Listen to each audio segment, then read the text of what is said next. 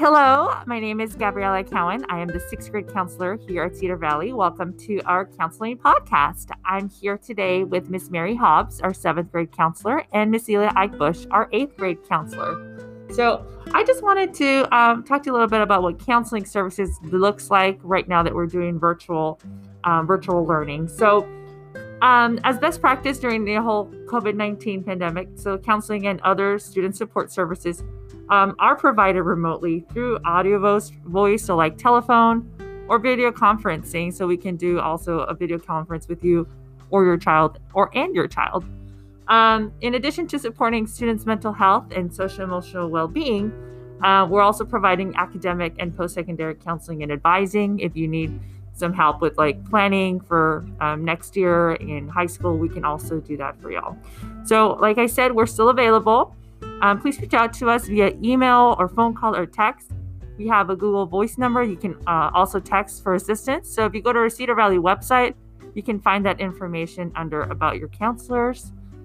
And let's see. So many changes have also come through the COVID-19, and like the dynamics have changed at home and at school and the way we're learning. So if you need any type of support that is non-academic as well, we can also help you find resources in the community. So it's not just about school and learning, but the whole all around the success of the student and of your family as well. So here I have Miss Mary Hobbs is going to give us some services that we can find with remote counseling. Hello, everyone. This is Mary Hobbs. Again, just like Miss Cowan said, I am the seventh grade counselor, and I'm here to talk to you today about what is the counselor's role. So some of you may only think that we just do your schedules, and that is not necessarily the case. We also support you in many different ways. So that's what I'm going to talk to you about today. And Ms. Cowan did mention some of those services that we do provide for all of our students and our parents. But let's just go ahead and dive in and let's talk about it. So one of the ways that we support our students and our families is we do check-ins with our students. At any time, if the student needs to talk to us, our offices, of course, once we're back on campus, our offices are set up where the student can take the time to kind of gather themselves. So one of the counseling strategies that we like to do is called settling your glitter, knowing that sometimes when you are upset or angry, you have to kind of just calm yourself down, and that's not going to happen immediately. So those are some things that we do. We talk to our students and we walk them through that strategy. We're also being very flexible during this time, in previous years, and we're still trying to figure it out this school year. We're going to be doing some classroom guidance lessons. They may look a little bit different than what they did in previous years, but a couple of topics that we've done in the past is really learning about the future. Just like Ms. Cowan had said, what is your high school future looking like, or doing interest inventories. That way you can kind of get an idea about your careers as far as what are you looking to do post-secondary after high school. We've also done some topics on conflict resolutions. So just knowing how to agree and disagree appropriately without it being blown up into some type of disaster between you and your peers. And then, of course, we've done just some topics on respect and cultural diversity. There are a couple of groups, but we're not limited to just checking in with just any type of students, but just some of the groups that we do make sure that we check in with are our students who are in foster care, our students who who are homeless. We also work with new families coming in, helping with just that welcoming and just giving them the orientation that they need where our students can feel comfortable day one of school. And then when our students come back from some type of different placement, that could be like a mental health treatment center or some type of alternative schooling, we try to meet with the families and the students prior to them coming back to school. So that way we can see what are their needs during that time. We also want to just make sure that the student is feeling safe, and if we need to, we'll come up with some type of transition and safety plan during that time. There are a couple of things that we also do on helping our students with if they're having a hard time making it to school.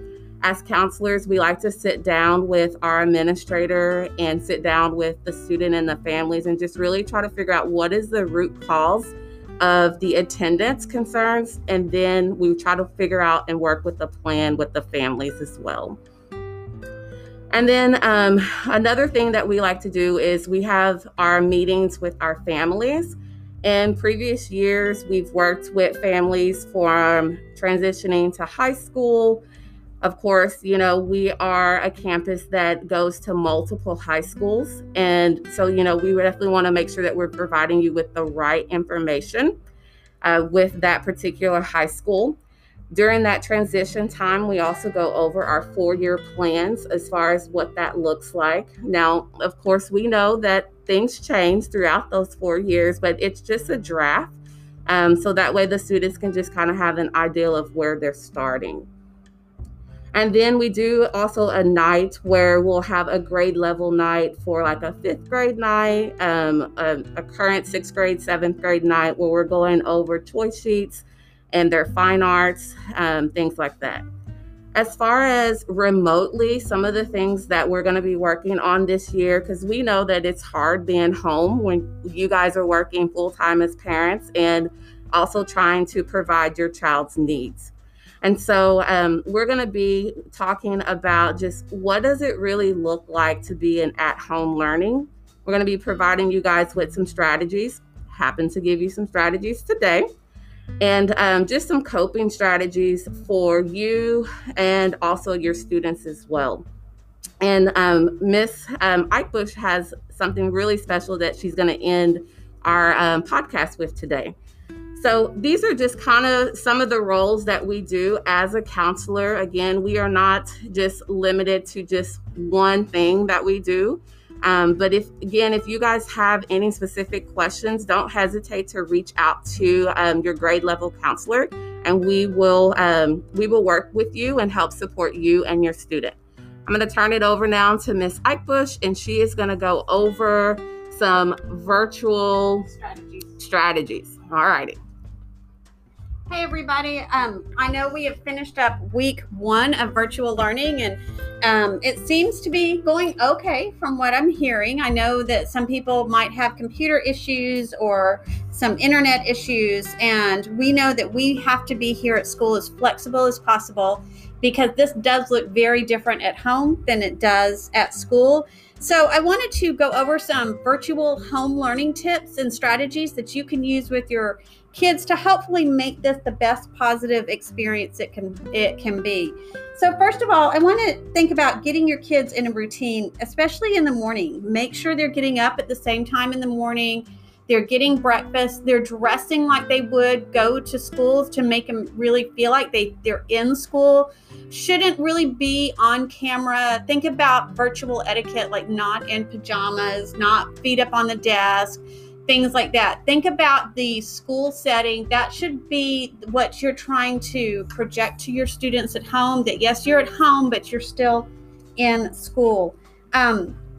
Make sure you get your kids on a schedule and that you stick to it. You might need a visual schedule. You might need a dry erase board. You might need a write-down planner. It could be a Google Calendar. Every kid is different, so you're going to have to figure out what works best for organization and calendar skills for your child. But teaching them those strategies early on is going to help them to be more successful as they move along. Also, think about time management tips. Having, again, a consistent schedule for schoolwork allows parents to plan the workday and let students more easily transition in and out of school time.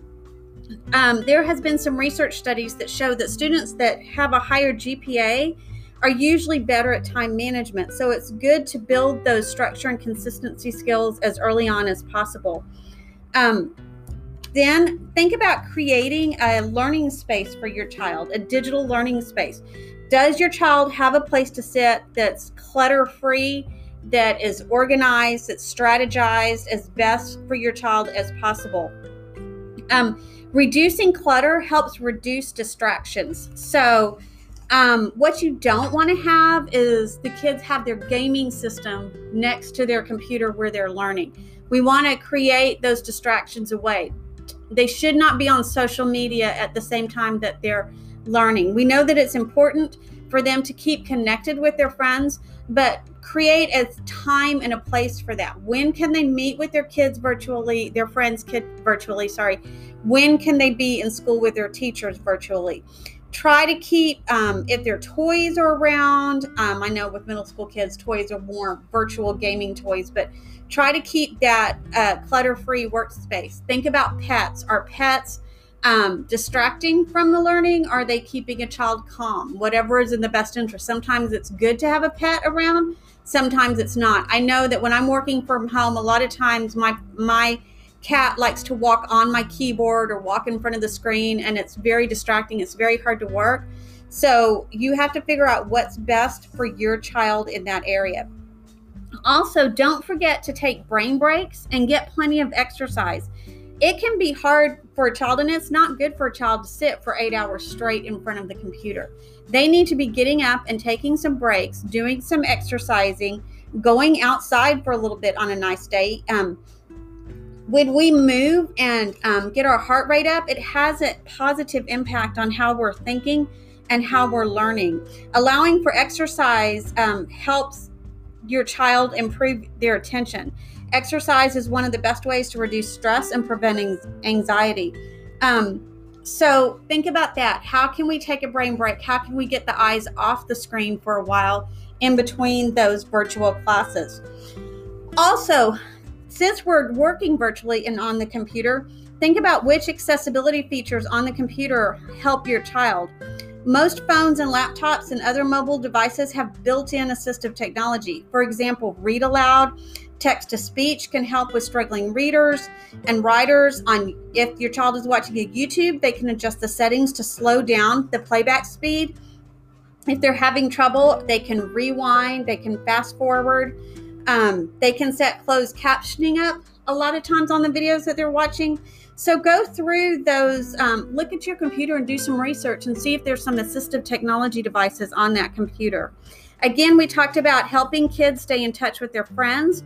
School is much more than a place to learn. It serves as a place for kids to socialize, and those social ties that students have are very important. That can have a positive effect on academic achievement. And they're missing their school, they're missing their friends, they're missing their teachers. So it's important to set up those virtual times with their friends to keep them in touch. Also, don't be afraid to reach out to your child's teacher. Keep an open dialogue. Like we said with counselors, email us, text us. We all have Google Voice numbers. You can text us. I know my Google Voice, if you go on our website, our Google Voice numbers are there. You can text us. Those texts go to our email, so we see them right away. If your child is struggling or having any issues, or you have questions about the technology, reach out to your teacher. Also, continue to provide positive feedback to your children. They need that reinforcement. Let them know that things are going well. We're going to eventually get back to school. We just have to be flexible with what's going on, but provide positive feedback to your children. Awesome. So well, thank you, Miss Eichbush, for all those details. So now Miss Eichbush is actually going to lead us through a mindful breathing exercise for you all that you guys can use at home with your child as well. It's super simple, but it really helps regulate the body back and bring them back to be ready to learn, or just to be relaxed in these crazy times that we sure are living. So here is Miss Eichbush again, helping us with this mindful breathing exercise. Okay, mindful breathing exercise, and I'm sure you've all done it. It can be 3 minutes, it can be 4 minutes, it can be a quick 30-second mindful breathing exercise. The basic technique is to focus your attention on your breath, the inhale and the exhale, with openness and curiosities.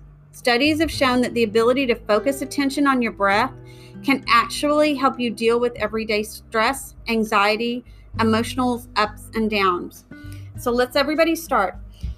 Whether you are standing or sitting, become very aware of your posture. Straighten your spine so that you feel alert and relaxed, but not rigid.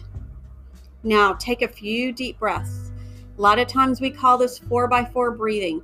In for 4 counts, 1, 2, 3, 4, and then out for 4 counts. 1, 2, 3, 4. Do that 4 times. 1, 2, 3, 4. Out, 2, 3, 4. In, 2, 3, 4. Out, 2, 3, 4. Last time. In, 2, 3, 4. Out, 2, 3, 4. Bring your awareness to any part of your body that feels tense and relax those muscles. Bring your awareness back to your breath. Notice when you feel the breath most in your body. Settle into a relaxed focus as you follow the sensation of each inhaling and exhaling.